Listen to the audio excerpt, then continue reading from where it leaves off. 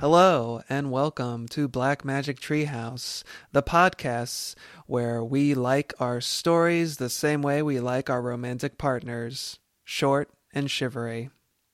My name is Jose, and I am but one of your hosts, and I'm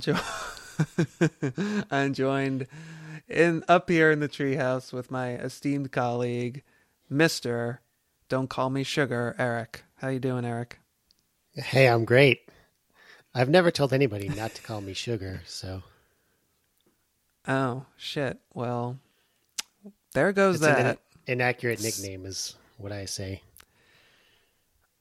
I wonder how accurate it was for all the people who, purportedly touted that as their nickname slash middle name slash whatever you might want to call it. It's like, how many people, can we get this on the record? Exactly how many people have called you sugar? Either explicitly or implicitly. Is this like Can we get a citation on that? I was going through, as I am wont to do, I was going through old yearbooks on archive.org the other day, and I was saving little ones.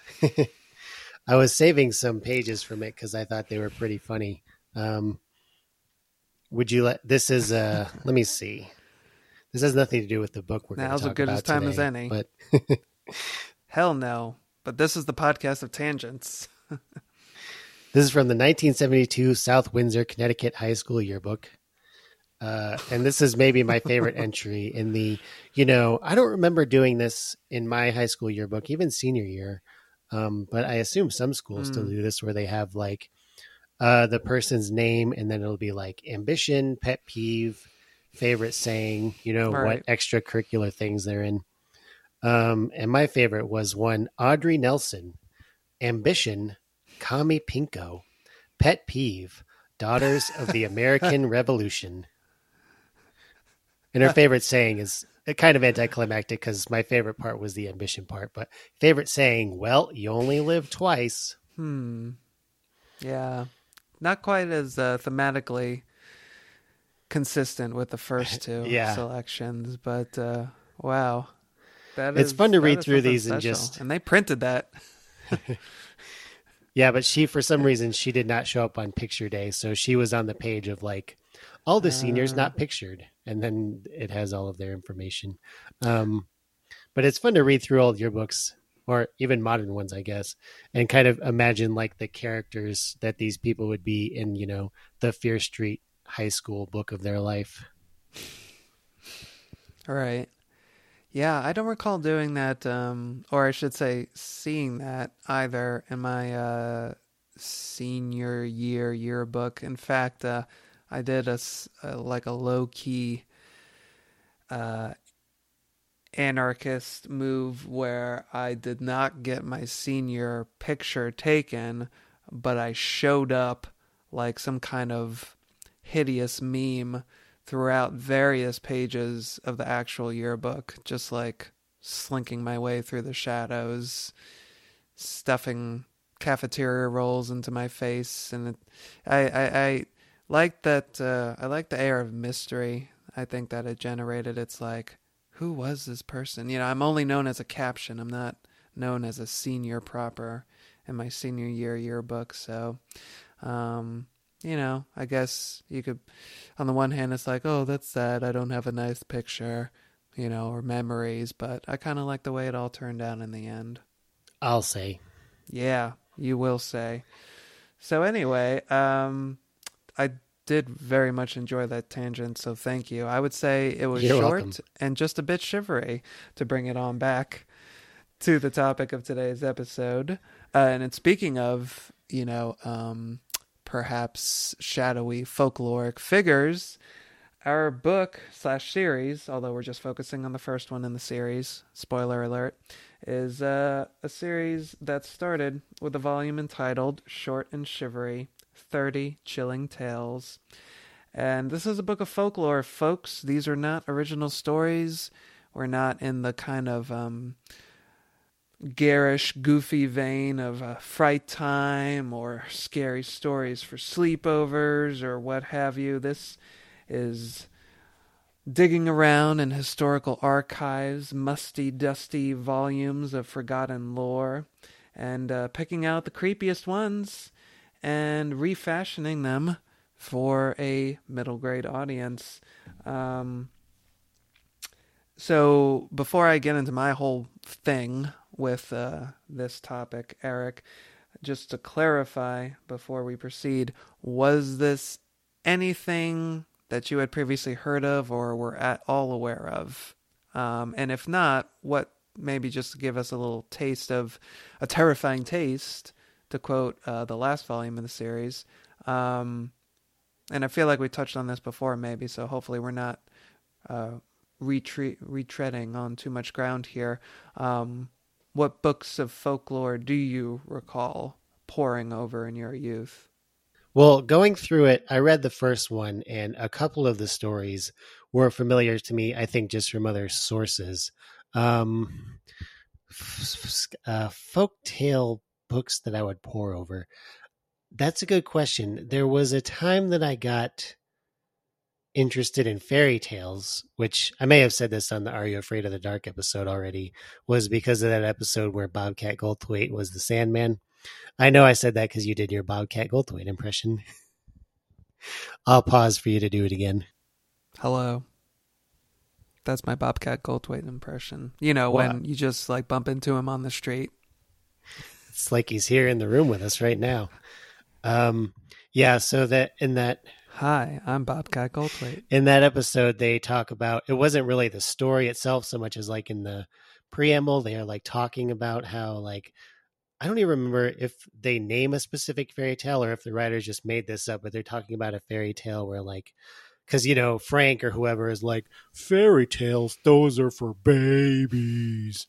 And then one of the other, you know, Betty Ann or whatever is like, no, there's that one where the guy chops up the children with an axe and then he like spreads the blood all over the prince's lips so that when everybody wakes up in the morning, they think the prince ate the children in the night and that kind of stuff. So that kind of opened up a whole world for me of scary fairy tales. And I remember going down, like, I remember a volume that I had not previously paid attention to as a tough boy who didn't want to read girly stuff. We had a volume in the basement, a big, thick collection of fairy tales with a picture of Little Red Riding Hood and on the cover being, you know, seduced by the big bad wolf. I mean, you know, being maybe seduced isn't the right word because I don't want people to think it was like a bestiality book or something, but being waylaid. Well, I think there's a Freudian case for that. Yeah. I read a whole book about, what was that called? I read a whole book about like the various permutations of Little Red Riding Hood over the years and like what they say about, you know, where we're at with feminism and things like that and how the story has been twisted and recontextualized over the years. That was an interesting book if you're interested in fairy tales. But for folk tales specifically, obviously there was Scary Stories to Tell in the Dark, was usually a collection of like different folkloric sources. I don't really remember too many specific ones. I mean, I guess urban legends are kind of a form of folklore. We've talked about those on this show before too. And then I feel like I remember more stuff in like college. Like there was a book, I went to Columbia College in Chicago, which had, Chicago has the Harold Washington Library. It's like 7 stories tall. And I didn't like my roommates, so I would just kind of go hang out there sometimes for like a full day. I remember they had a book called The Screaming Ghost and Other Stories by Carl Karmer, which had a permutation of one of the stories that is in Short and Shivery. The end. Well, that is both like a really cool title for a book and a really cool name for an author, Carl Karmer. I like that. Yeah. What? It had really good, cool illustrations too, if you ever find a copy of it. Oh, yeah?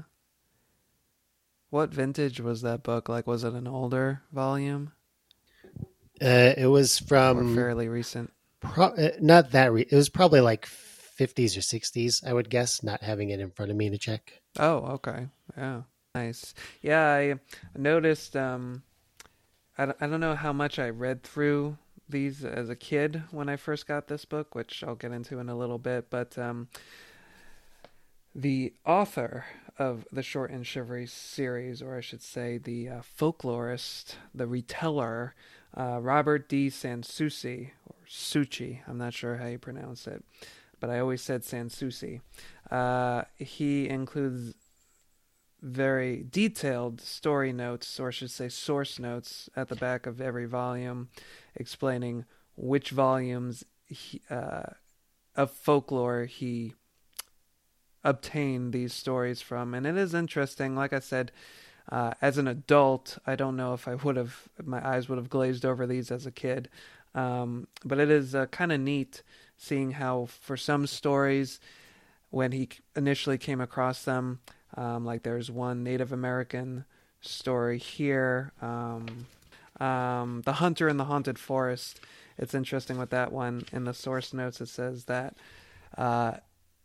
it was essentially three very brief anecdotes, more or less unrelated to each other, that he came across in a volume of lore, and then he just kind of strung them together into one cohesive narrative. And he talks about in other places how sometimes he like tightens up the pacing to just heighten the drama. So, these are true retellings in that they're not just reshorting them for a younger audience and paring the language down. In some ways, these are actually fairly literate retellings when you compare them to, say, Scary Stories to Tell in the Dark. And in fact, it's kind of funny because I remember reading an interview with Alvin Schwartz where he didn't make mention of any particular author or books, but in my mind, just because I knew of both of them, I couldn't help but feel like it was a pointed criticism of Short and Shivery maybe in particular, or books like it in general, where he was explaining that his whole purpose in setting the stories down the way he did in the Scary Stories trilogy was that they were so pared down that they could be easily remembered and easily retold at gatherings like, summer camp or sleepovers. And he kind of made a jab at these, the retellings like you see in Short and Shivery that are very literate.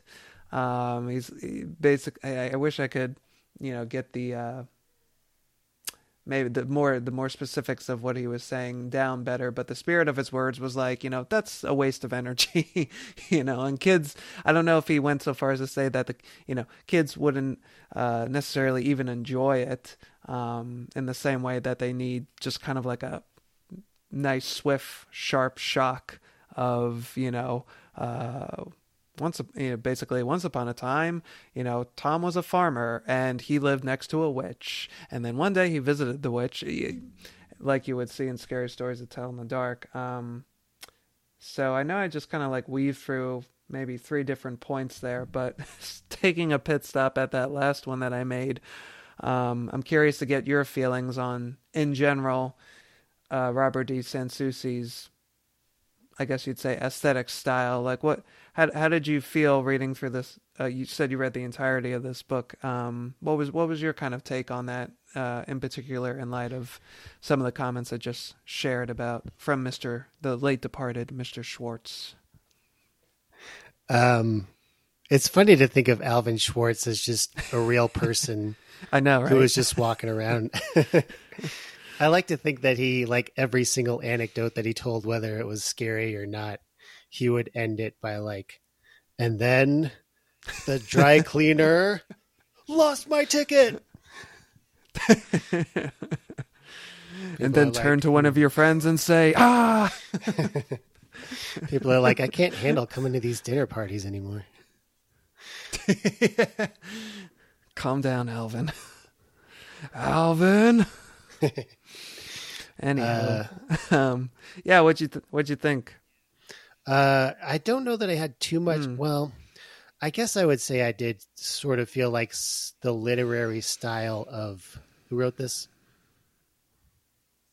Robert Robert. D. Sansucci. Yeah. There were some stories, particularly the ones that took place in the American South, where I was like, I kind of wish that this was still Mm. written in like the vernacular. That would have given it a bit more flavor. His writing That's interesting style, you say that.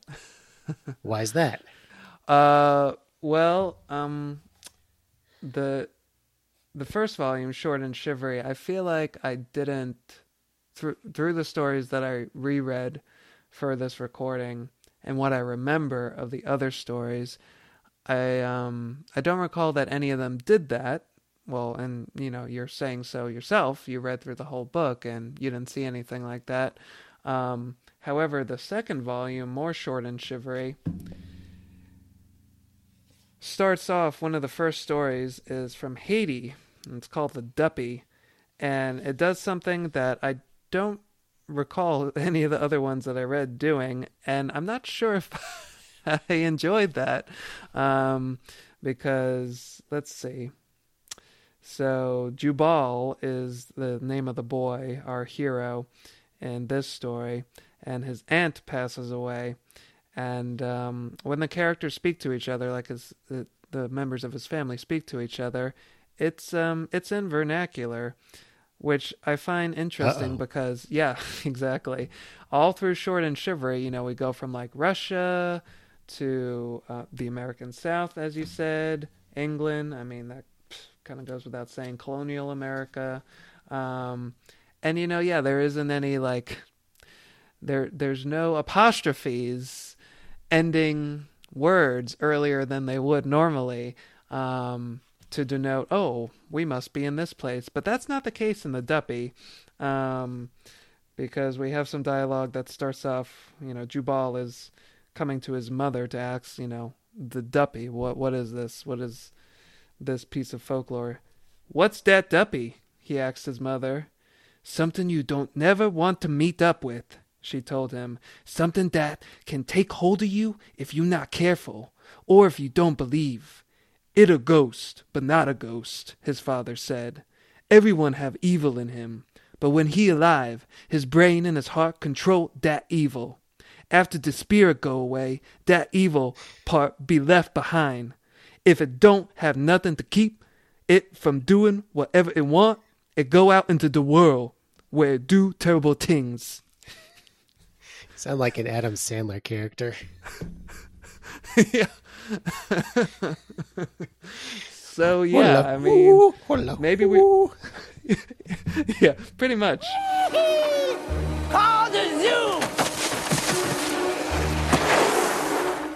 All the people at the zoo are very nice, Penguin. They'll treat you real respectable like.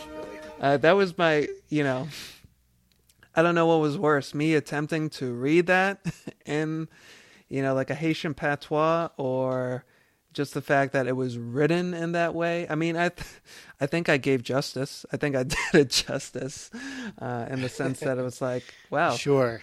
that's slightly painful to read. Yeah. And now it was slightly painful for everyone to listen to. Yeah, I'm glad I didn't read that volume. It is a little strange to make that choice to not do vernacular on any of the stories that come from white people land. Yeah. And then suddenly make the jump when you're in Haiti.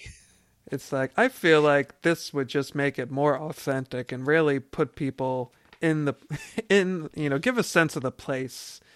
Like I'm looking through the Segua, or the Segua, I don't know how it's pronounced, I'm sorry, from the first volume. I'm just kind of skimming through it. Costa And Rica. this is 1987, guys, so we're still italicizing, the Spanish words, just to let people know when they're not seeing English. So, Senor, don't folks in San Jose know what the Segua is? She is a demon, and heaven keep you from meeting her on the road. Yeah, so, pretty straightforward, guys. It's just written the way you would hear it in that language if you were speaking that language. So again, it's like, Mr. Sansucci, did we really have change it when we went to Haiti. And it's funny because in his introduction to the second volume, he's like, "Oh, I was, excited to be able to get the chance to do this because that means I was able to bring stories that I wasn't able to get into the first volume and give them their chance in the sun." And it's like, well, if this was one of them, maybe we should have just left it where it was, at least in this particular retelling. But I don't want to be too hard on him, just based on that one example that I saw. But I have more bad stuff to say. Oh, cool. But no, I don't want to be too hard on him in that light anyway. I don't know to what extent that same thing happened either through the rest of volume 2 or in the remaining 2 volumes of the series. Hopefully it didn't.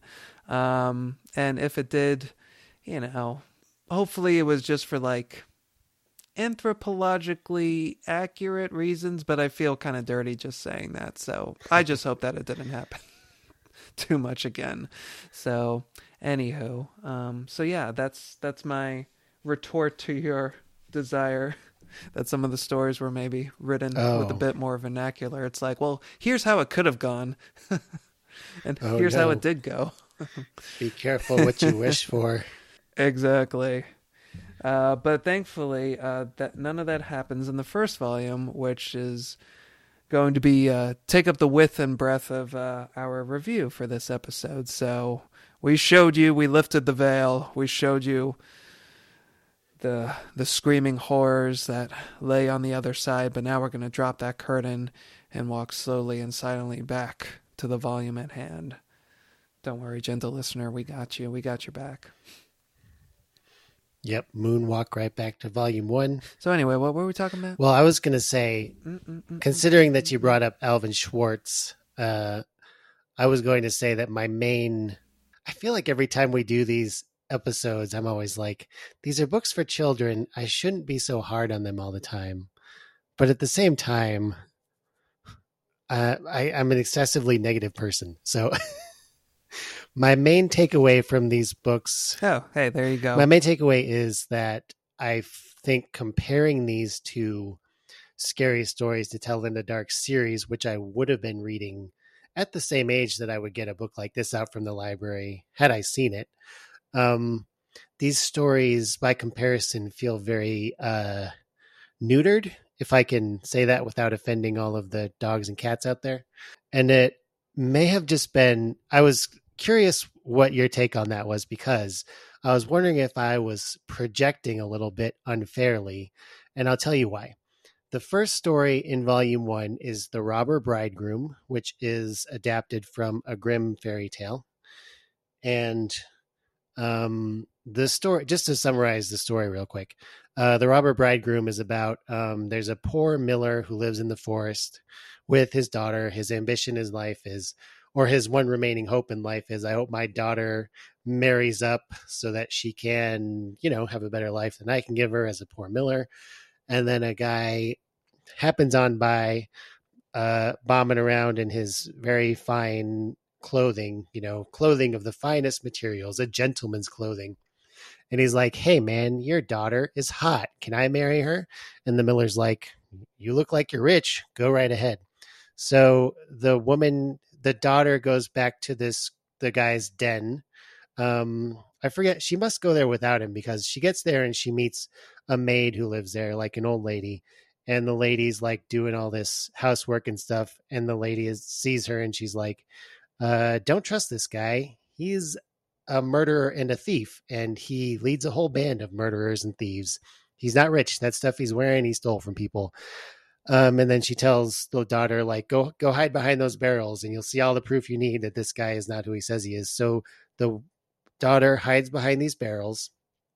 And in the Grimm fairy tale, what happens is she witnesses the band of marauders coming home with a young maiden, and they proceed to murder her and chop her up into little pieces. In this story, I think what happens is that they just come home and they're like, look at all this gold we stole. And they put it in like a treasure chest or whatever. So she's like, aha, they are thieves. And then, anyway, the end of the story is like, and then we invite them to a dinner at my dad's house. We say we're going to feed them, and then they sit down, and I forget what the exact mechanism. There's some trap at the end where she reveals to everybody like they're murderers and thieves. Let me scroll through the book and see if I can remember it. Yeah, I think it was a ring, right? A ring from the previous victim, because he's right. made a habit of. Yes, you are correct. Yeah. And then, okay, so she recounts the story of what happened, but she tells it as if she saw it in a dream. And then the thief is like, "Silence, how dare you say that?" And then, yeah, she shows everybody the ring. And then the guests at this banquet all seize him and turn him over to the king's soldiers, and they hang him for his crime.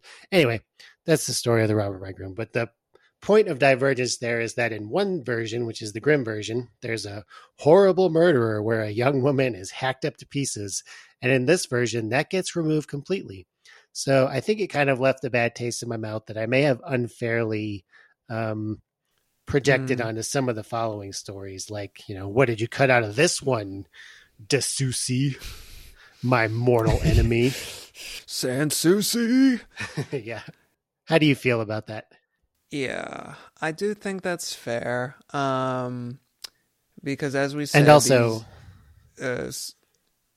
just real quick, by comparison, the Alvin Schwartz stories never pulled their punches with regard to gore. They were very much like, no. And then this guy got dragged along the ground until his feet burned off and he just had bloody stumps. The end. Good night, kids. Yeah, exactly. And that's, and speaking of fairy tales, I think that's why, in addition, of course, to Stephen Gammell's brain-melting illustrations and paintings for that book, I think that's why, to Schwartz's credit, and going along with his, folklorist philosophy that I quoted inadequately from that interview before, I do think he has a point, not just for the purposes of being able to share these stories and retell them with ease or relative ease, but something that I think is a special quality of the original fairy tales, Grimm or otherwise, is that, it's funny, you see on the internet all the time, it's like every couple months or years we have this realization again that, oh my God, the original Grimm fairy tales were some sick stuff. Here's a list of 13 of their craziest moments. And it all sounds pretty horrible, but the thing that I think really powers them forward, the thing that I think really sticks with people, is not necessarily the fact that they're gore fests in the traditional sense of them or the thinking of them. I feel like they're very much akin to something like the Texas Chainsaw Massacre, where you're kind of filling in a lot more than you realize you are, because especially in the fairy tales, I don't think it's necessarily I think it's a combination. It's partly the incident, it's the thing that is happening, but I think 60 to 70% of the power or the effect, that's happening on you is also the delivery. And it's the same delivery that Schwartz had in Scary Stories to Tell in the Dark, where it's just very almost matter of fact. It's very blunt. And then it just moves on to the next order of business. And that's what I think really gets people. And I think that's what really riles them up or impacts them with the fairy tales. It's not just that, oh my God, in the juniper tree, the stepson or the wicked stepmother lures her stepson to look at the bottom of the treasure, of the trunk to get, the gold or the fruit or whatever it is. And he looks in and then she slams the lid down and his head comes off. And, it's like, wow, that's very shocking. but it's not like it's going into extreme detail and saying, oh, the rusty lid sliced through his, neck and the blood was pouring everywhere. They just literally describe the incident in the barest terms, more or less, that, she closed the lid and his head came off, and then she disposed of the body and threw it in the stew. And, it's like, it's just within 2 sentences. But the fact that it's so brief, it's like, ooh, really grabs you by surprise. And your mind, the gears in your mind start working through those 2 sentences. And like I said, filling in a lot more than I think people realize, and they end up thinking that, oh my God, the fairy tales were these blood-drenched fables and parables, but really, it was just that they were very blunt. They were very direct about, the good and the bad things that happen to heroes and villains alike. What say you to that? Yeah, and it kind of also operates on the Tales from the Crypt covers, I remember hearing that William Gaines, when they were doing the whole thing about like the seduction of the innocent, can we sell these comic books, all that craze, they had the cover that they held up with the woman's like severed head being held up in frame, and like you can see behind like her headless body on the floor. And they were like, do you think this cover is in bad taste? And he was like, no, I don't think so. Well, what would make it in bad taste? Well, if you saw the blood dripping out of her neck. I think it's kind of operates on that same, where it's like seeing the aftermath of a thing, or seeing a kind of, technically bloodless version of something happen, is like, it does kind of soften it in a weird way. Because I was thinking of, okay, so you remember the story of Harold from Scary Stories to Tell in the Dark? Now, I feel like I remember hearing an audiobook that changed some of the stories around. So my memory of the way that the Harold story ends is that they come across, like the neighbors or something, see Harold stretching out like, some kind of leather thing or whatever, and then they realize as they get closer that it's a bloody human skin, and it used to belong to the guy who whatever was tormenting her. I really don't remember anything else about the story. Is that the way that it ended in the book? So it's 2 guys, they build the Harold Scarecrow, and give it the name of another farmer that they don't care for. They're both tormenting it. Harold starts kind of bubbling and bumping around the farmhouse, and they're like, this is weird. We're going to leave now. And then one of them on the way down the road realizes, oh no, our milking stool, we left it back at the house. This was before, I guess they installed a Walmart where they could get as many milking stools as they wanted. So they're like, wow, we need to get that back. So one of the farmers goes back. The other guy's waiting for him on the road. Oh, gee, so-and-so's taking a long time. Let me go see if everything's all right. And as he's walking towards the house, he sees Harold up on the roof. And I think, it says it pretty directly that, he was just simply stretching a bloody human skin across, the thatched roof. Right. Yeah. Yeah, so I think that's kind of how you can get away with it, is like you don't have the descriptions of like Harold, getting a knife and slitting the guy's throat and like peeling all the skin off of the skeleton. It's just sort of like you come in on the aftermath, and that's sort of like softens it enough to where it's like, can we let kids read this? Yeah, sure. Why not? Why not? We're not sharing all the gory details, just a little itty bit of them. But getting back to your question, I think it is a fair assessment of Short and Shivery, the stories therein, that Robert D. Sansucci's approach and Alvin Schwartz's approach are pretty much polar opposites. You get very much a feeling of, I hate to keep going back to the descriptor of literary, but, that's how these stories are told. They have their fair share of adjectives. A lot of characters are fleshed out and given personalities in to a degree that they certainly were not in works like Schwartz's, where sometimes you were lucky if you even got a name. Sometimes it was just the boy met the man, and then the boy went to the house. I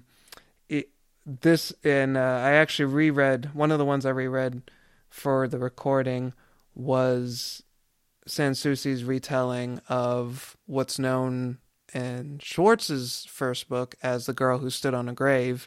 Here it's called Scared to Death, which, speaking of critiques, it's like, really? That's what you call the story? It's kind of a twist ending. But hey, whatever. But yeah, going back to what you were saying about, the American South, Sansusi's retelling takes place in the American South. I think they say it's like 10 or so years after the Civil War. And yeah, there's like the opening scene in, The Girl Who Stood on a Grave, where in almost all of Schwartz's retellings, the time and place is usually very ambiguous. You can't quite get a feel for it. Is this like the recent past or is this the distant past?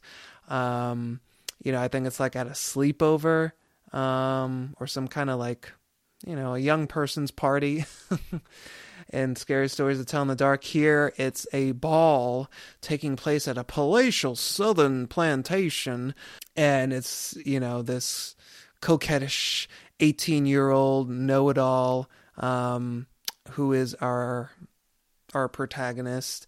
And it goes into a whole thing about how, she's the jewel of the evening. All eyes turn to her. She's got a bit of a bit of sass to her, and she's got her eyes on this one tall, dark guy, but has a fiance, and there's like a whole interplay between these three of like, Mr. Tall, Dark, and Handsome was in a carriage with his sweetheart passing the cemetery, and the horses got upset. We think they saw a ghost. Oh my Lord, I do declare, was the most frightening thing that has ever happened to me. And, the heroine is like, oh, well, I think that only happens to people who believe in ghosts in the first place. Oh, well, if you're so brave, Miss Know-It-All, why don't you go out there tonight and here, take this goblin-headed cane and stick it in the ground to prove to us you were there.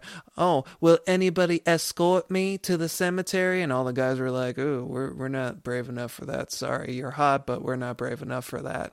And she's like, well, fine, I'm gonna take this cane and you can all see it in the daylight when you have enough bravery to go to the cemetery.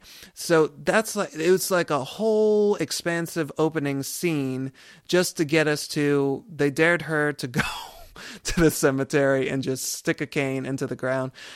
And I guess it depends on, your preferences as a reader. As a kid, and I haven't even gotten to how I came into possession of this book. Not that it's super important, but it's a little bit of a story in its own right. But if you were like me, and I guess like me back then in the past and like me now, a certain part of me does appreciate that. It is, fun to read to a certain extent.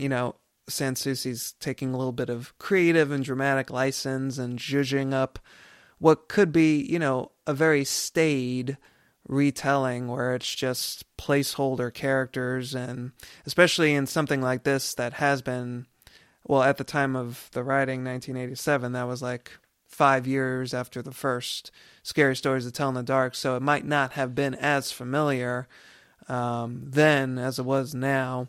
But in any case, making the argument that, say, a lot of people still knew that story in one form or another, it is kind of neat that he said it in a specific time and place, and he really, gave it a dramatist personae that maybe other retellings didn't. So I do appreciate that. I do appreciate, the descriptive nature of a lot of these stories. It really does make you feel like you're reading a narrative proper rather than just, stumbling across this stuff on some internet listicle that's just giving you the major beats and it's like, and there you go. That's the story. Now go away. It is nice that it's kind of contained within a mini drama of its own right, but I don't know how you feel about that in that light. It's literary. It's literary cool. It's literally cool. Yeah. Yep. But anyway. Yeah. Should we talk about some of the specific? Well, it is funny, folklore wise. These stories are kind of repetitive. Like there are some stories where it's like, this is the same story shape, just across two different cultures with two different, boogeymen in them or whatever. And there's a lot I noticed while I was reading, or maybe was reminded of like how much these stories were being told, not just as entertainment, but also as like to try and tell kids, this is the correct way to be and this is the incorrect way to be, especially girls. I don't want to be too woke about it, but there's a lot of stories about girls being like not the optimal kind of girl as far as men are concerned and getting punished probably with death for it. Where's the Dana when we need her for this segment? I know, right? Yeah, you're right though. And I didn't really realize that about how often the ladies are punished in these stories, which is kind of the opposite of, what you might see, going back to like Tales from the Crypt or, EC Comics in general. They certainly had their share of villainesses, but more often than not, I think it was, these cads and these, roguish males as opposed to, the softer sex. But yeah, here it's like, you know what? They suck. They can't get anything right. They're too selfish. They're, I guess that's really the biggest sin. They're just too selfish. Too selfish, too lazy, yeah. Too much of a flirt, all that kind of stuff. Yeah. Do you want to talk about do you have any larger points to make? I was going to ask if you wanted to get into any of the specific stories that stood out to you. Yeah, I think that was my largest point of distinction with this volume or volumes. Just that particular aesthetic approach to the telling of the stories. So yeah, we can dive into some of these bad boys proper and individually. Yeah, I feel kind of bad because dived into one of them. I don't want to get on. Is it Sansusi's? I don't want to get on his case. Yeah, Sansusi. I don't want to just be like, he's a terrible writer. But honestly, most of the stories that I remembered that stood out to me are ones that's like, oh, this is familiar. I've read this before. And less because of like the way that he told them. I'm sorry if you're listening, Sansusi. I don't mean to be too much of a dick about it. Well, as far as that point is concerned, I will let you know that he passed away a number of years ago. So anyway, it's funny that you mentioned that stuff about the robber bridegroom, because that's one of the stories that I remember the most vividly from this book. And maybe that was just by dint of the fact that it's the first one. Just to very, very quickly backtrack to my personal history with Short and Shivery. This book and my copy is now free of its paperback cover. I think this just happened today, actually. I don't recall this coming across this before. But yeah, the pages are completely independent of the paperback cover now. But this book was my final direct purchase from the Scholastic Book Fair when I was in elementary school. This was the one and only book that I purchased in 5th grade. I remember, I can still picture the room. I can picture the time of the day. It was like the family night when we went in the evening. It was like in the like technology room. It was staged in there, like just behind the media center. And I remember just standing there amidst the shelves, looking around, and this book was on the bottom shelf of one of the shelves.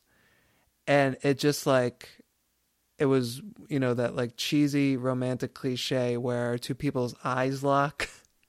I looked across the room and I saw this cover staring at me from the bottom of that shelf. Blue cover, Catherine Colville illustration, the big orange Halloweeny font, short and shivery. And the second I saw those words, my dumb joke opening this episode, it's the same way we prefer our romantic partners. But honestly, folks, when I saw those words, nothing could have connected to me more immediately than seeing the pairing short and shivery. And I made a beeline across the room and I snatched up that book, and my mom purchased it for me. And that was it. That was the start of my relationship with this book. It was just like an immediate note of recognition and a charming admiration. Tale. A charming tale in its own right. And yeah, I tore through this thing in the days that followed during 5th grade. And yeah, I remember, like, I don't know, it does seem funny now looking back on it and hearing your criticism of the first story. It's like, oh, I don't know, it kind of creeped me out, as a 5th grader, just hearing the very minimal description that, oh yeah, they're a band of thieves and murderers, but just the whole premise of this entrapped woman being down below in the cellar while she hears these marauding jerks upstairs stomping around, getting drunk, demanding, the robber bridegroom is, where's my bride to be? It did come across as kind of scary to me. If it actually did retain the scene of some poor other nameless maiden being chopped up to pieces, it probably would have just been that much more frightening. But yeah, I always had fond memories of that one. I guess just because it was also so unique compared to the other stories. Like there's that whole plot point of the parrot that's hanging around, and I don't even remember. It's like talking in annoying rhymes, and the old woman herself, she is a previous victim basically of the robber bridegroom who blinded her and has since kept her as his housekeeper. So yeah, that detail was also very scary to me in of itself. I didn't need any gory details. It's like, God, that sounds freaking horrifying. Just the idea of like these apparently unstoppable killers who, would think nothing of blinding somebody or, abducting countless others and all this other stuff. So it is funny that you were like, wet fart. It cheated. Yeah. Well, do you want me to calm you down, Jose, with a hilarious parrot-related joke? Oh, sure. Please do. So there's an old lady, and she buys a parrot. I think there's, I'm just like how I can't recap these stories very well. I'm also very bad at telling jokes because I don't remember the details. Oh, perfect. But I think the pet shop owner says, something along the lines like, this parrot has an attitude. I don't know if you want him. And she's like, don't worry, I can handle it. And so she keeps like talking to the parrot. And every time she talks to the parrot's like, fuck you. And she's like, hey, don't talk to me that way. And he's like, fuck you. And she's like, if you keep talking that way, I'm going to put you in the freezer. And he goes, fuck you. So she puts him in the freezer and she waits for 5 minutes. And then she opens up the freezer and she says, have you learned your lesson? And the parrot says, what did the chicken do? That's good. So That's good. I'm looking at the table kind of contents. Clean, tidy ending. There might now be... that you shared that, you got my mind whirring in a whole nother direction now. And now I have to ask the question, were you at all familiar and I believe I still have the URL right. Were you at all familiar with humor.org? Was that something Not that I recall. that you ever trawled around? No. I remember looking through that in like 6th grade, and it had like a collection of jokes like that I thought were just really charming. I love story jokes like that. But it also had like really random stuff like 15 funny things to do at the supermarket. And or at like Walmart. And I remember one of them, it was just it's stuff that you see so commonly now, but back then it was like, wow, there's a site that specializes in this kind of stupid stuff. But one of them was, hide in one of the clothing racks, and as somebody passes by, start shouting, pick me. Yeah, I don't remember that site, but I remember when I was in junior high, there was like an email list that I was a part of that would send me basically that type of content, like, probably once a week or whatever. Yeah, there was one. And then my way of making friends freshman year was to like collect all these into a Word document and then print it out. And then I just brought it to school and we shared it at the lunch table.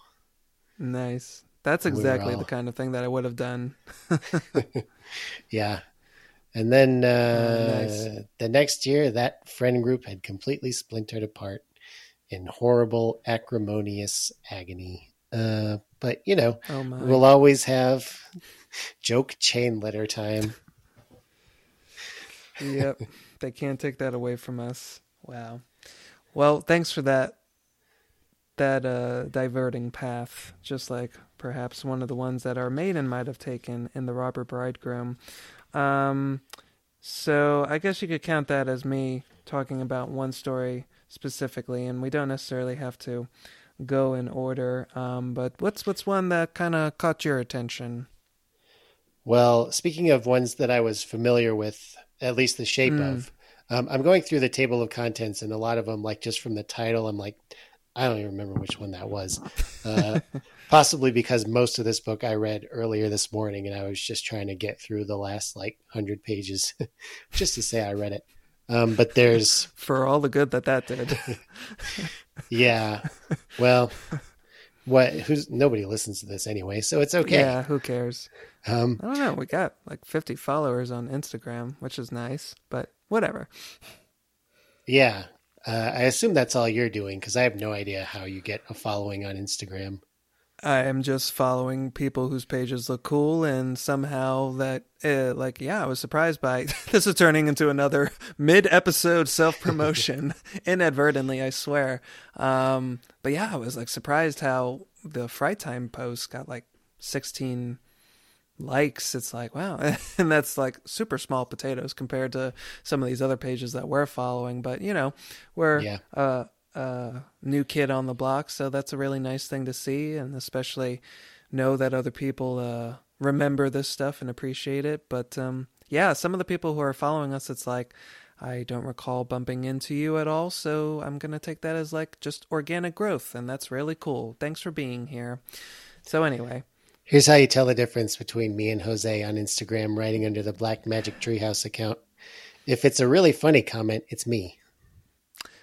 Oh, thank you. Thank you for, in much the same way that the fairy tales leave out the details and let the reader do the thinking for themselves. You just did the same for our listeners. Really appreciate that. I think my comments are funny. I actually don't see what comments you leave until I get a notification that somebody liked or responded to it. So you could be leaving a trail of hilarity in your wake like breadcrumbs that I'm just not privy to. Breadcrumbs, bringing it back. The Witch Cat is one that I enjoyed. But like I said, that was one that I was already kind of familiar with because this one's from Virginia, and it feels like kind of a variant on the story that is his name, W. Earl Brown, the guy who created the Waltons and started out on the Twilight Zone. Doing Earl Hamner Jr.? Oh, that's right. Who's W. Earl Brown? Good question. Pause while I Google it. The W. Waltons? Earl Brown. Well, you said that's the actor who plays Beverly. Kenny in Scream. Kind of a similar Wow. type, I guess. Yes, Earl Hamner Jr., who Yes. wrote a lot of very bad episodes of The Twilight Zone. I think sci-fi was just not his I'm so thing, glad I'm. but Yeah, so glad I'm not the only one who thinks that. oh yeah. Sorry, but yeah. Did he write the Bewitching Pool? The last episode? Oh my God, my sister liked that episode, and I'm like, what is the matter with you? Yeah. That is one of the worst. Ugh, It was a so bad note. obnoxious. I don't think it's as bad as it's called like Black Leather Jackets or whatever, which is about a gang of Fonzies who are actually like aliens who want to take over the world or something. But it is a bad note for the show to go out on. I don't think I've actually watched that one. Yeah, I don't think I ever actually watched that one because I'm like, I can't bring myself. I know what I'm getting into. Yeah, it's pretty terrible. But anyway, he did write maybe one of two like good hour-long episodes. He wrote one called, I don't remember if it's called just like Jespel or like The Tale of Jespel or whatever. Yes. But that's where Jespel. What's her name from Forbidden Planet is like a Southern belle who wants to put a love spell on somebody or something. Anyway, it's the same kind of tale. And Francis stars in Forbidden Planet. Whoa! Thank you, Rocky Horror. Rocky Horror Picture Show. All right.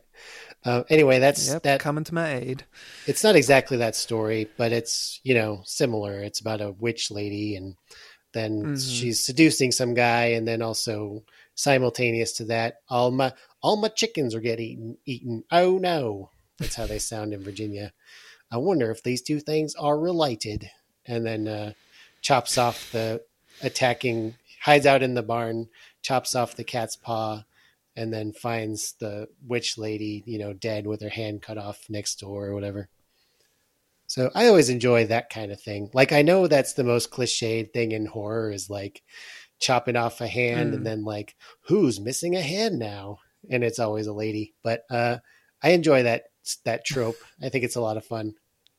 Yeah, I think I remember a different story from folklore. I mean, a different folkloric story recounted in a different volume that I have fond memories of reading in elementary school called Ask the Bones. Are you familiar with that one? Nope. That's a really good one. I feel like it's, possible source material for a future episode, but just to put a pin in it here, I think that one is a good marriage, a good middle ground between what Sanssouci's doing here and, like the Schwartz approach where it's literary, but I feel like some of the stories I reread in Short and Shivery, in spite of the title of the volume, they sometimes feel a little overlong. It's like, I feel like, we could have trimmed this down a bit. The ones in Axe the Bones feel just right. Like they got that Goldilocks amount of detail, but not at the risk of dampening the story at all. And those stories don't feel like they're playing it safe, but don't want to spoil a totally different book way ahead of the game. Crap, what were we talking about? Werewolves or creatures getting their hands, paws cut off. Yeah, there was a story in there that I want to say came from the Middle East that I remember having a similar ending where it's like an old woman like by the fireplace and she's just gotten like her hand chopped off and she's like hissing like, how dare you find out that it was me, Yeah, and it is fun. It's for as hackneyed as it is, it's a good time. It still delivers on the visceral punch. Yeah. But yeah, the witch cat. So yeah, that's one that's familiar, that may be familiar to you if you've read volumes of this kind of lore before. There's Scared to Death, which is the girl who stood on the grave. There's the Midnight Mass of the Dead, which was also covered in a volume of scary stories to tell in the dark. I didn't reread that one in Short and Shivery, but I do appreciate that story where it kind of has that dawning sense of horror. That it's not just, oh, I'm going to the spooky graveyard at night and I bump into a ghost. The cool thing about that one is, the woman in the story believes, she's just, oh, this is just my usual morning routine of going to mass. But, now I'm going to the one on midnight on this particular day. I want to say it takes place around Christmas time. But then she has that dawning sense of horror where she realizes, some of these people I'm seeing I haven't seen in quite a long time. Some of these that's people. Because they're dead. Yep. Who are these people? Who are these people? And they try to... It's my Seinfeld impersonation. Yeah. The Death Waltz, I think, is a familiar one. Yeah, I wanted to talk about that one because that one was very familiar to me, but I remember... because I didn't read these books, but I remember one when I was a kid that I'm pretty sure was not like a Western one, because this one takes place in Fort Union. Was it New Mexico? Yeah. Yeah. But I remember, that's one where a guy is really in love with a lady. She seems kind of indifferent to him, but for some reason, it was very strange the way it played out, because he was like professing her love to her and she was like, ho hum, I don't care about you, basically. But then he was like, I'm going to go into battle. What if I die? And she's like, oh, don't worry. I swear I won't marry anybody else. And he's like, okay, great. Now I can go war in a peaceful mindset. And then, he does get killed, or at least goes missing. She does get remarried a very, inappropriately short amount of time later. She marries some other guy. Corpse of Frank, what's his name? Like Frank Setter or something. Corpse bursts in with an axe gash to the forehead. And then the band, or orchestra or whatever, seemingly possessed and unaware of what they're doing, starts playing like a slow dirge that he waltzes. She feels compelled to waltz with his corpse. And then by the end of the waltz, she's dead in his arms and he lays her down and he goes and they find his corpse later, single axe gash in his head, murdered by Apaches. And so I guess when I say war, what I mean is I have to go participate in the genocide now. Goodbye. Be back soon, BRB. But anyway, yes, I remember reading a story that was very similar to that stuck in my head for decades. I have no idea what it was from. And I don't think it was like a Cowboys and Indians type story like that. I feel like it was older, because I feel like what happened to the guy in that story was that he got his carriage went over a cliff or something. But the scene that I remember really vividly is okay, do you know what I'm talking about? So I guess I could have just asked you 10 years ago what this was. Yeah, geez.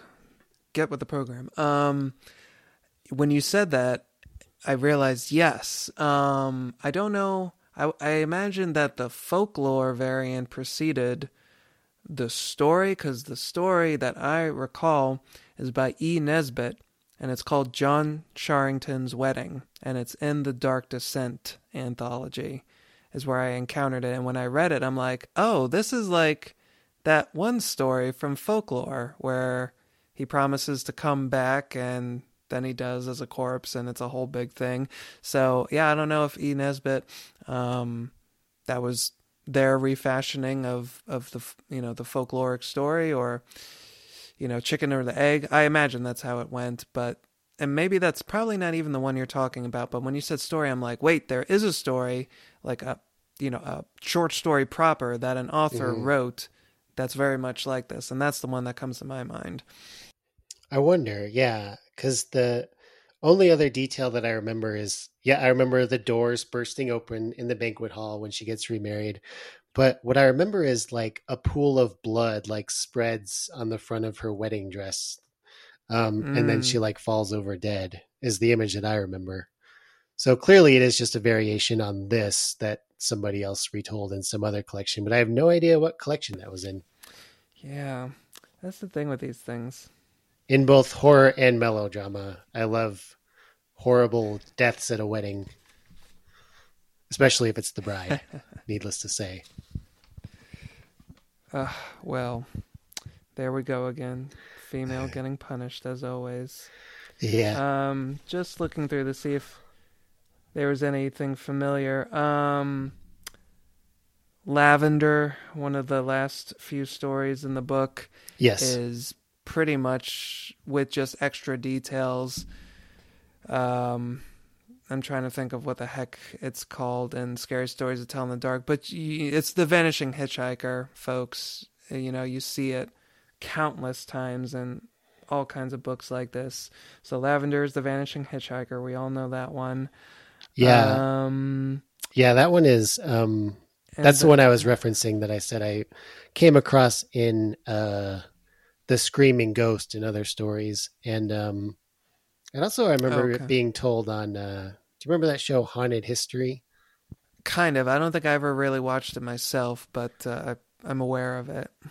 Yeah, I watched that one every so often. That was a show that was like probably late 90s or early 2000s on the History Channel. It was just like telling different ghost stories from, every episode would be about a different city or whatever. And that one was, I think that was Haunted New York, maybe. But yeah, they had a folklorist guy on. I don't think it was this Mr. Sansusi, but they had a guy on to tell that specific variant. Might have been. It could have been. Hey, who knows? Yeah, so he told that story, and that was one of my before ASMR was a thing, I had that clip from YouTube that I would play over and over again because it was like a nice, relaxing ghost story about two boys picking up a hitchhiking girl. She's wearing a lavender dress, so she says, "Just call me Lavender." And then, they show up at her house the next day because one of them gives her his jacket because she's cold, and then the lady's like, "That's my daughter. She's dead." And then they go out to the graveyard and they see.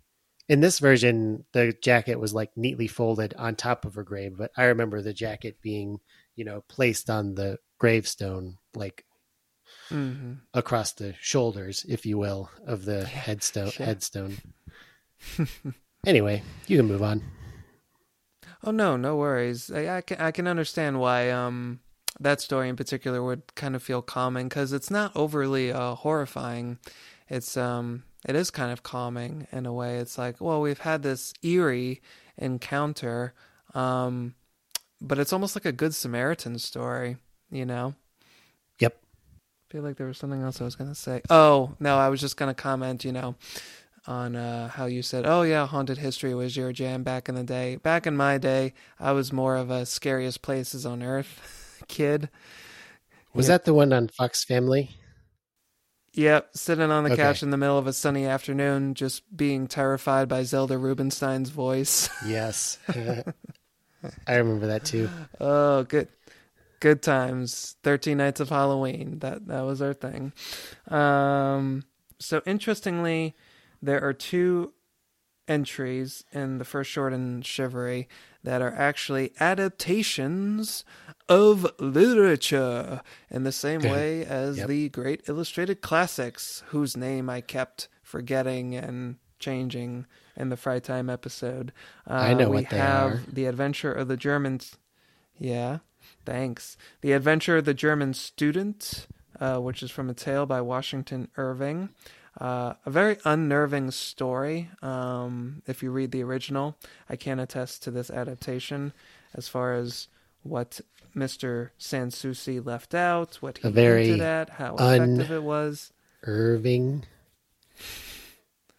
Unnerving. Your choice of words, story. Not mine. Wow, that's pretty. That's a deep cut right there. Nice job. And then the other one is, a story from Nathaniel Hawthorne, his most terrifying, Lady Eleanor's Mantle. Of course, I say that very facetiously. I do remember that being like my original reading in 5th grade of these stories. I got to the end of that one, I'm like, that was dumb.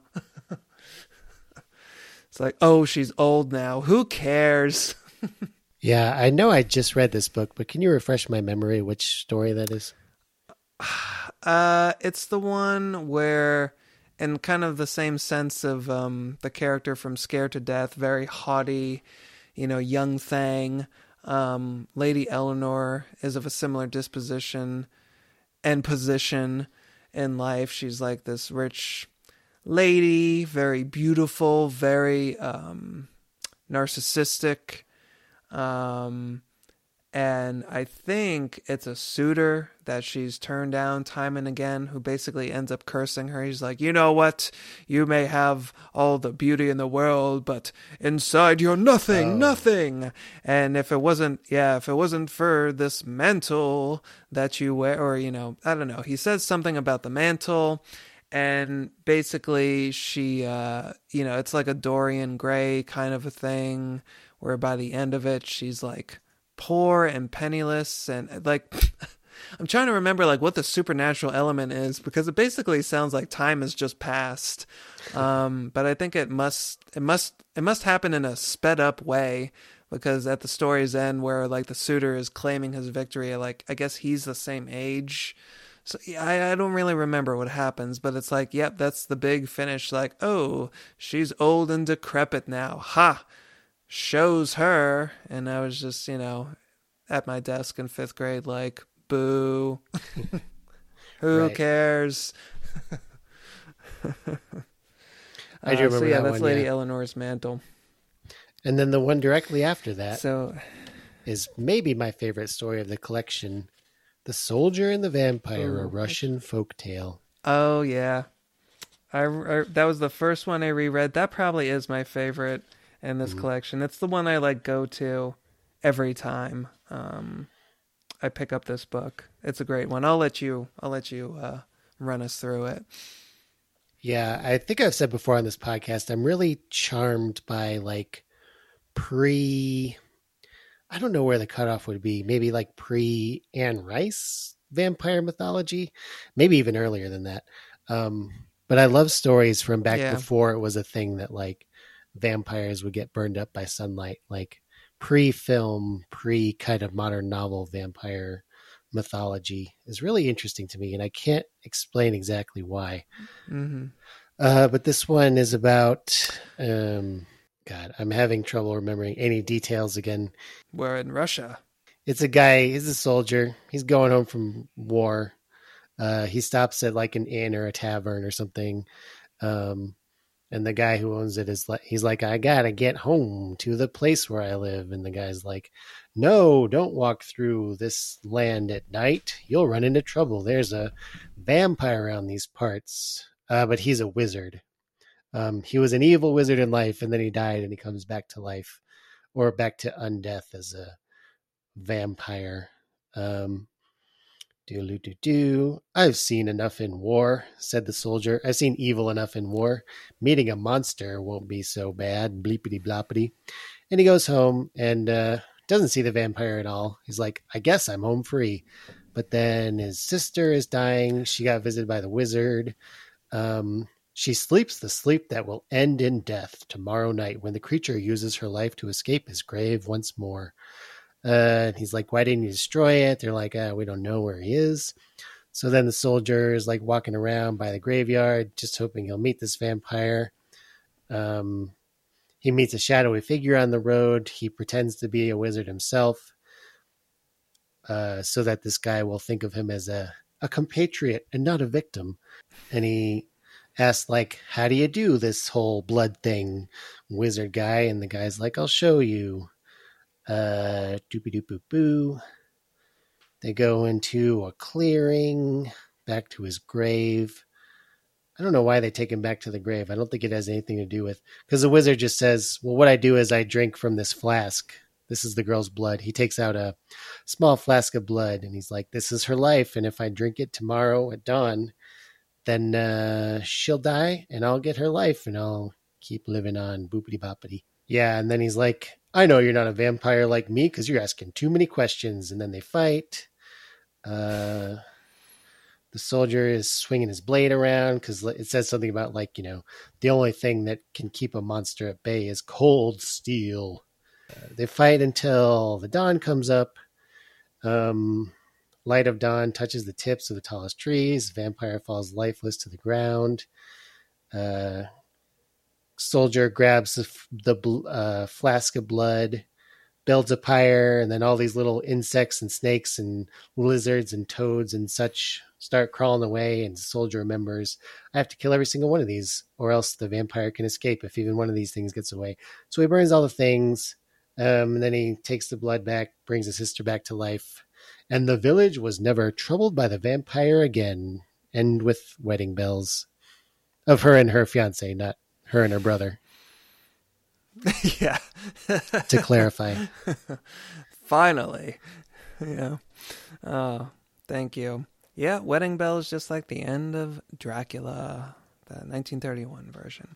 Yeah, I think to maybe answer part of your question, at least with my own reasonings, I also think vampire lore of a particular vintage is really charming. What I like about it is that it's such a smorgasbord. Like vampires can do anything, they can be anything, they are repelled by just about everything. It's very specific how you have to dispatch them. It has to be a stake made from poplar or ash or, whatever. And then you have to chop their head off, and then you have to burn them and make sure, like the story says, make sure you get all the different parts and throw them into the fire and scatter their ashes to the four winds. It's all so very detailed, and it's just there's so many things going on here. The vampires can transform themselves into anything. This story puts me in mind of another bit of folklore that I read right around the same time, actually. I think I had a book of ghost stories that was just called Ghosts, that was edited by Marvin Kay. And one of the entries was, I believe it was called a quartet of Strange Things by Bernhardt J. Herwood, who was basically a precursor to Alvin Schwartz and Robert D. Sanssouci, because he published a number of books of creepy, scary folklore that, from what I've heard and seen, were ostensibly for kids, in that 1960s, 1970s way. It's hard to see now in hindsight. It's were these supposed to be for kids? Because they look like they could have just as easily been for adults. The delineation was not as clear back then for certain works as it is now. But I guess this was a sampler from maybe one of his books that was reprinted in this Ghosts anthology. And one of the entries from the Quartet of Strange Things, it's funny, I think Robert D. Sanssouci actually retold 2 of the 4 in later volumes, and it's kind of funny because I'm saying, this one reminds me of one of them, because it's also a vampire story. It's are you familiar with the name the Crogland Grange vampire? Nope. No? Okay. Yep, the Crogland Grange vampire. It's kind of a similar story where it's this wizened, desiccated corpse of a vampire that is plaguing this one family. He's creeping in through the window at night, stealing the lifeblood of the youngest sister, adult sister of the family, and it's her 2 brothers who are desperately trying to vanquish this undead foe. But just the general grottiness of the vampire is a quality from both stories that I always liked. Because, he's completely unromantic. He's smells of damp earth and mold, and he's streaked with dirt, and, he's got scraggly nails and teeth. He's just the complete antithesis of, your Byronic romantic vampire. Yeah. And, refreshing in light of that. Oh, man, we totally forgot to mention Talipo. That's another super familiar one. I don't know if I forgot so much as I just didn't care much about it. Didn't care. That's a great story. I like the Super form creepy. better when it's the guy, who's got my bloody toe or whatever. Well, I mean, yeah, that's the golden arm. But yeah, Talipo is so, it's so strange, at least for the fact that, like, the supernatural perpetrator is completely whacked out. It's like an escapee from Dr. Moreau's House of Pain. It's got like a fox face, but a monkey body. And it kills all of the old man's hunting dogs, and then it creeps into his room and jumps on his chest and basically tears its tail out of his stomach. I mean, to be fair, like, that did happen in other golden arm variants. Sure. When people ate the thing that the monster was coming back for. So I guess it's not super unique, but I always thought it was fairly chilling. But yeah, you go ahead with your thing. Well, real quick, I just wanted to talk about The Green Mist, which is interesting because it's not even really scary. It's about, I'm not going to do as long a recap as I did for the vampire one, but basically just about a girl who is really sick and her mom's worried that she's dying.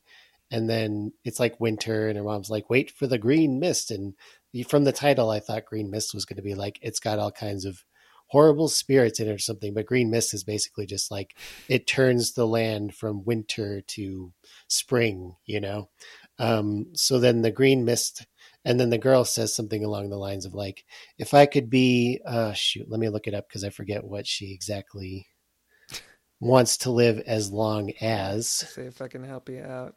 Okay. Oh, if I could only live as long as one of those cowslips or cowslips. Right.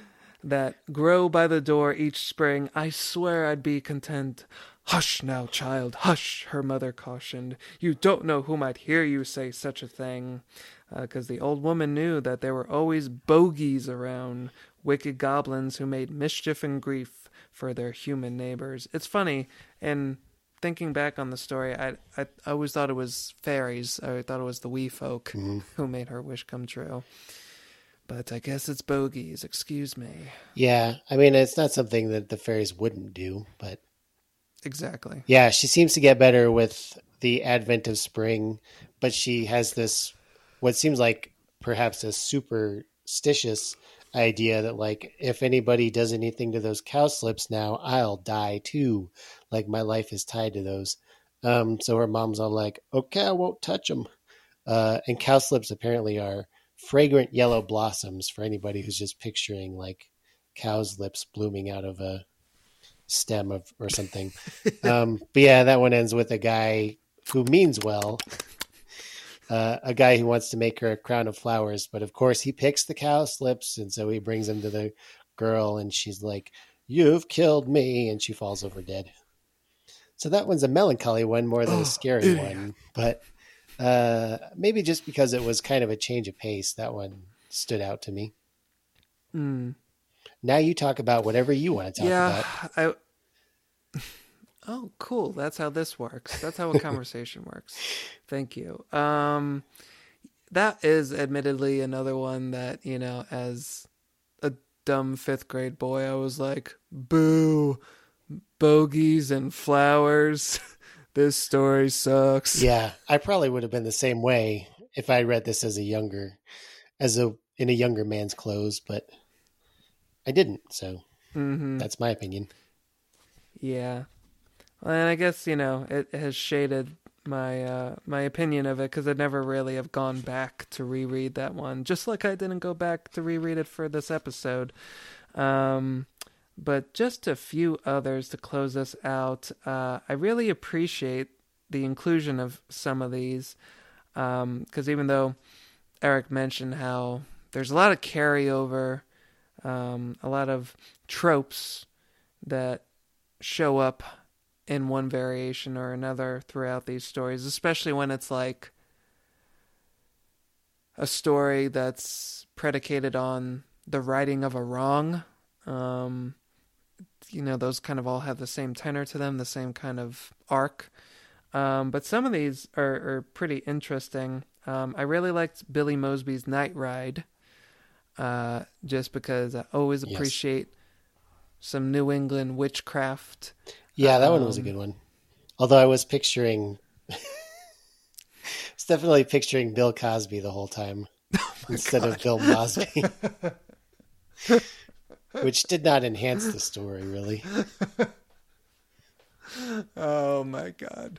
Yeah, Billy Mosby in the story is a young lad who gets voluntold to basically.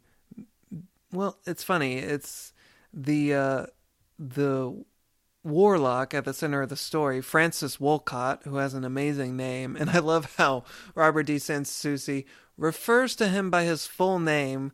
Like every time we see him, it's like, said Francis Wolcott. It's like, we know. You've already told us who he was. And then what? And then, do you know what Francis Wolcott did? Well, he picked up Bill Cosby, by his suspenders and threw him on the back of that horse. But yeah, I love New England witchcraft. And even though this isn't the story of Washington Irving's that Robert D. Sansucci adapted, it feels very much like a Washington Irving story in the Devil and Tom Walker mold, which is, also a bit of an illusion because, hey, guess what, folks? In another volume of Short and Shivery, Robert D. Sansucci adapted The Devil and Tom Walker. But yeah, I love stories of New England witchcraft that, to me, they have this rambunctious quality to them. I know this has been like brought up in essays before about how like horror / ghost stories / supernaturalism in like Britain, the UK versus America. I feel like, maybe the introduction to The Dark Descent brought this up, or maybe it was American Supernatural Tales. It was one of those damn things. But talking about the relative youth of America as a country compared to, the British Isles, and how they have a lot more antiquity. It's always like these spirits rattling around in chains. Things like that, runes, going into the more folk horror vibe. Whereas in America, it's like, well, we kind of had to build our own. There wasn't much here already. We were too busy committing our own, historical horrors at the time for us to rely on them for the sources of our fictional hauntings. So I always appreciate stories that have that kind of rough and tumble early America quality to them. And here, yeah, Billy Mosby is a young boy. He goes on a night ride. It's just totally charming. Francis Wolcott, the warlock, conjures 13 night riders from hell from basically these little bales of hay or oat straw, I think it's called. And yeah, Billy Mosby gets thrown on a horse, and the night rider, the creepy detail too, when the night rider's horse gallops across the countryside, it's completely silent. I thought that was kind of an eerie touch. It's like, ooh, that's weird to picture. Sure. I thought so. I didn't care about this story until the end, which I thought was nice and creepy.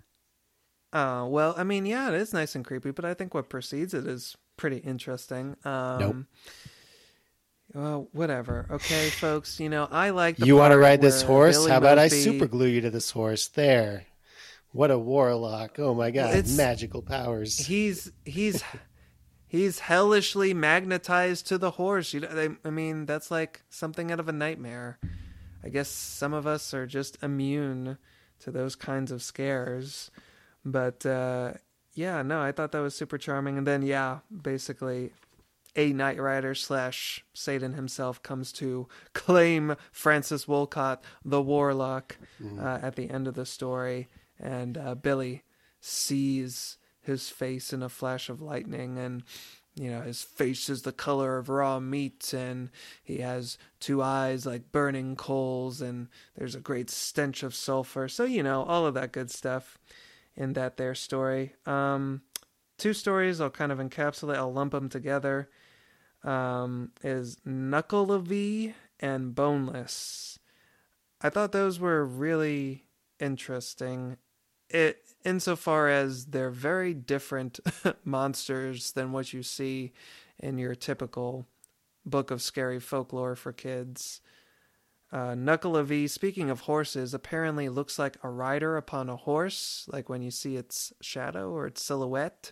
But then you come to find out that it's like this big stinking gob of a aquatic mammal of some kind, and it's got like 2 different, the rider part and the horse looking part are like, it almost sounds like they're 2 parts of the monster's body that act independently of each other, and it's got like yellow skin and black blood that courses through its throbbing veins.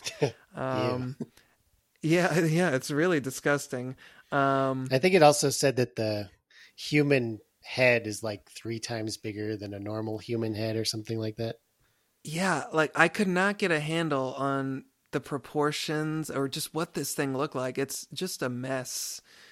And it is kind of funny for all of like those gross, horrifying descriptions. The way the monster actually acts in the story is kind of like very non-threatening to a degree, because somebody comes across it on a road and it's just kind of like flippering behind him, kind of like a leopard seal on land, like, oh, like I don't think Robert D. Sansucci actually says anything like that, but for some reason that's the image I had stuck in my head, that this guy's trying to like ignore this abomination behind them, and Knuckle-a-V's just behind him like, oh, I'm gonna get you, I'm gonna get you. And the guy's like, no, I'm not gonna look at you, I'm gonna jump into this lake over here. And Knuckle-a-V's just trying to get him with its weird, gross, bulbous flipper, like, oh, get on back here now. So it's like equal parts hilarious and horrifying. And the monster in Boneless is more or less the same thing. It's basically a big old blob that no 2 people can agree on what it looks like. And I thought that was kind of an eerie touch, because there's one moment where a farmer thinks he's killed the thing or it by throwing an axe at it, and like him and 2 or 3 buddies are in the process of burying it, and even as like they're all standing around the ditch, the pit together burying this thing, none of them can agree what they see. I thought that was almost kind of like a bit of a cosmic horror vibe popping up in, antiquated folklore, which was kind of unexpected. Totally. Yeah. And like some people see it as like a human with white flesh.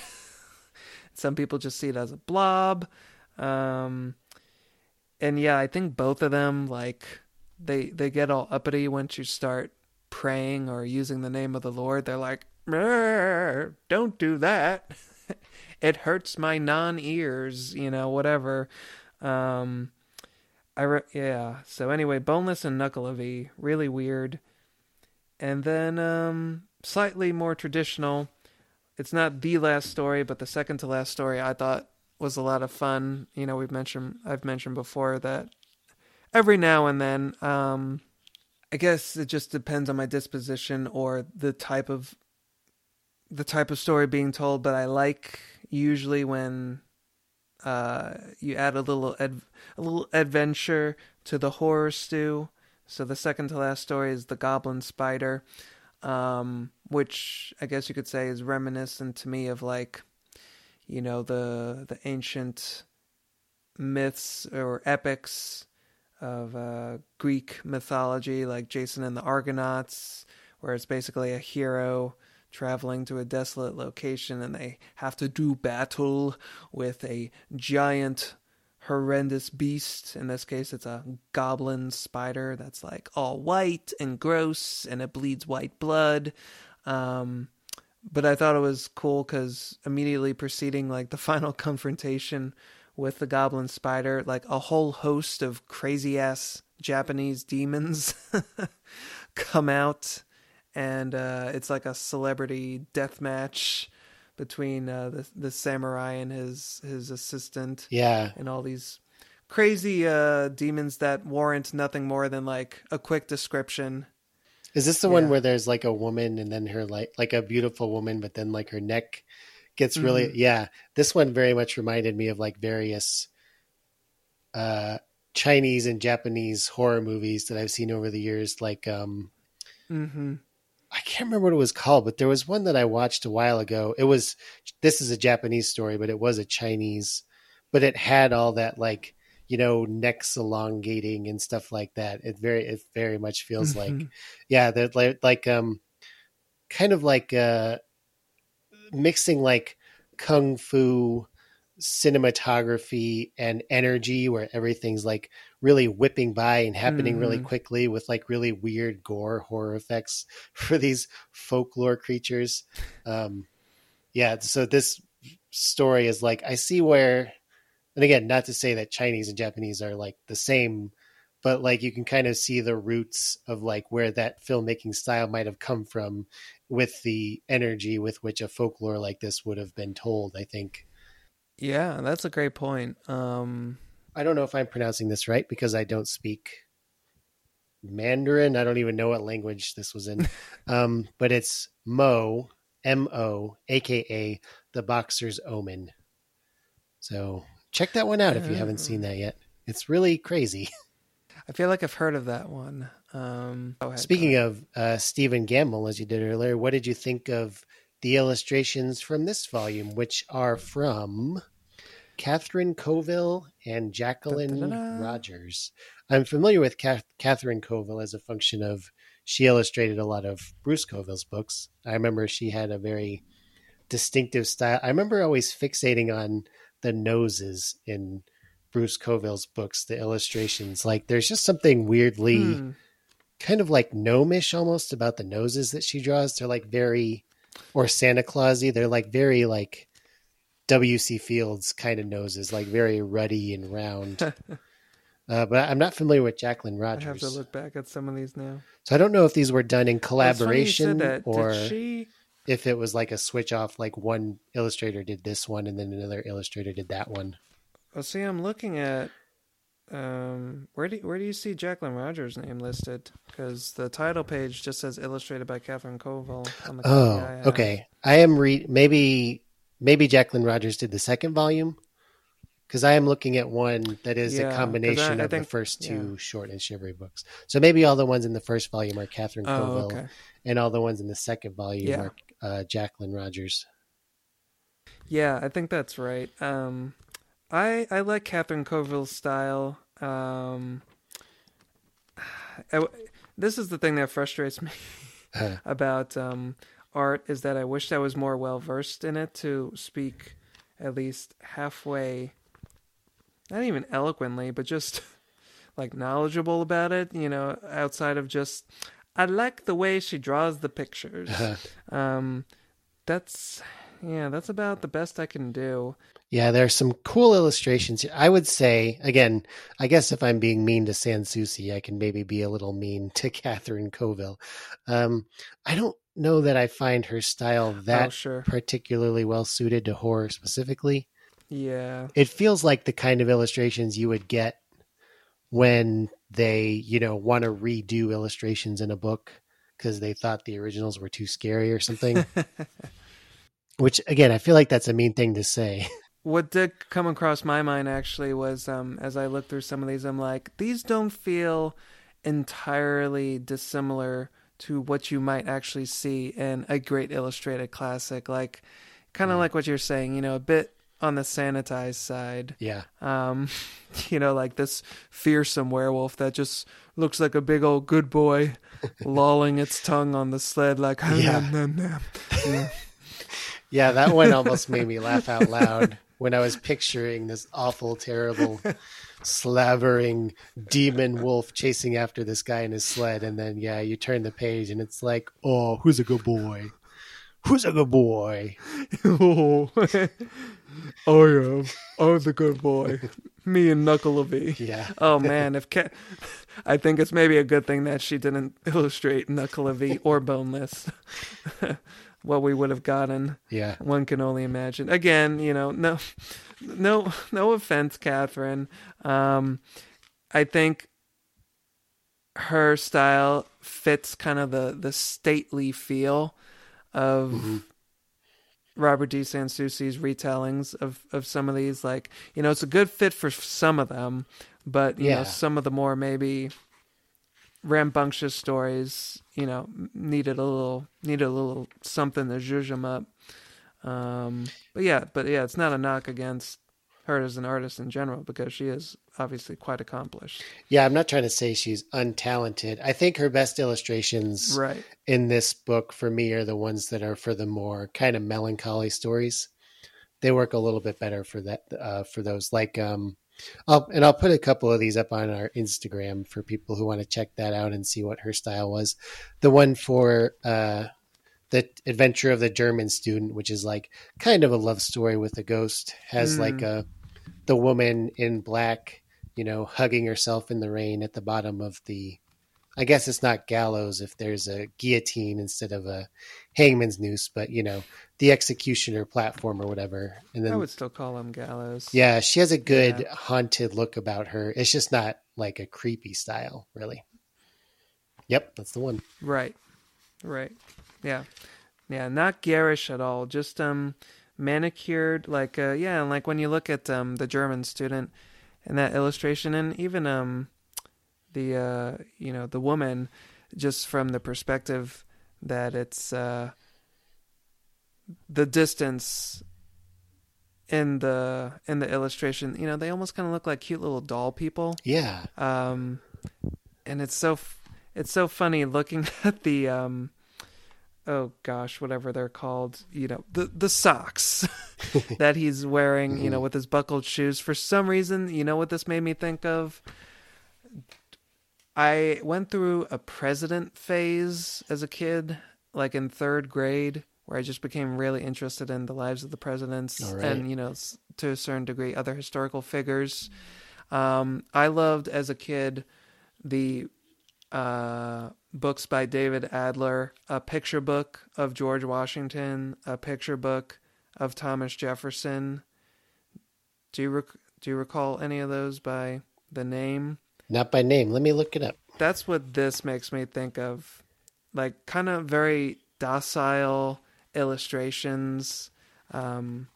Especially like the ponytailed hair and everything. Mm-hmm. That's especially like what the illustration to The German Student makes me think of, those books I read as a kid. I came up with a book. This has David Adler's name nowhere on it, so I'm not sure what the connection is here. But it's The Legend of Naranja, and it's an orange with leaves. It's an orange in running shoes that's jogging with leaves for hair that I think is meant to evoke Donald Trump. Oh my God. Wow. Brave Books has partnered with Andrew Gamberski and Anna Paulina Luna to write The Legend of Naranja, a Christian children's book that teaches kids about the importance of doing the right thing. Okay. So it might be Donald Trump, yes. Definitely not the one I read as a kid. I can tell you that for sure. One of the users' reviews is, I feel moved to say, go Orange Man, and thanks for giving us your all. I'm trying to see if this is canonically supposed to be. Is this textually meant to look like Donald Trump or? Okay. Here's a 1-star review. Political propaganda. Propaganda disguised as a children's book, a malicious attempt to get children whose minds are not mature enough to consider the bias of the author to believe the 2020 election was stolen. This kind of indoctrination takes place in North Korea and China. I am shocked to find it in the USA. Okay. So yes, this is... That's so funny. I honestly thought that this was going to be a book like The Sticky Cheese Man or something, like a satire making fun of Donald Trump through this like little Tropicana guy with this crazy hair. But it's supposed to be venerating Donald Trump. But it's making him a literal orange. Yeah, wow. This is like that bit you see in comedy sometimes where like I know they did it in The Producers, where you see Nathan Lane turn to the jury of all the old biddies. At one point he's like, "Don't help me." It's like that thing. It's like Donald Trump. He just turns to the authors like, "Don't help me. Please stop." All right. A picture book of George Washington. Well, the paths we trod. Yeah, sorry for that. I have no idea why that came up when I looked up David Adler. But I found a picture book of George Washington, and no, it still does not look familiar to me. So there you go. Okay. Yeah, they were kind of ubiquitous in my media centers growing up. But anyway, yeah, just the kind of same feeling, if not necessarily the same aesthetic or the same stylistic choices. I don't know. I just get the same vibe of like docility, if that's the right word. I might have just made it up. Anyway, yeah. So, this book was a pretty big part of my upbringing. I remember reading it a lot.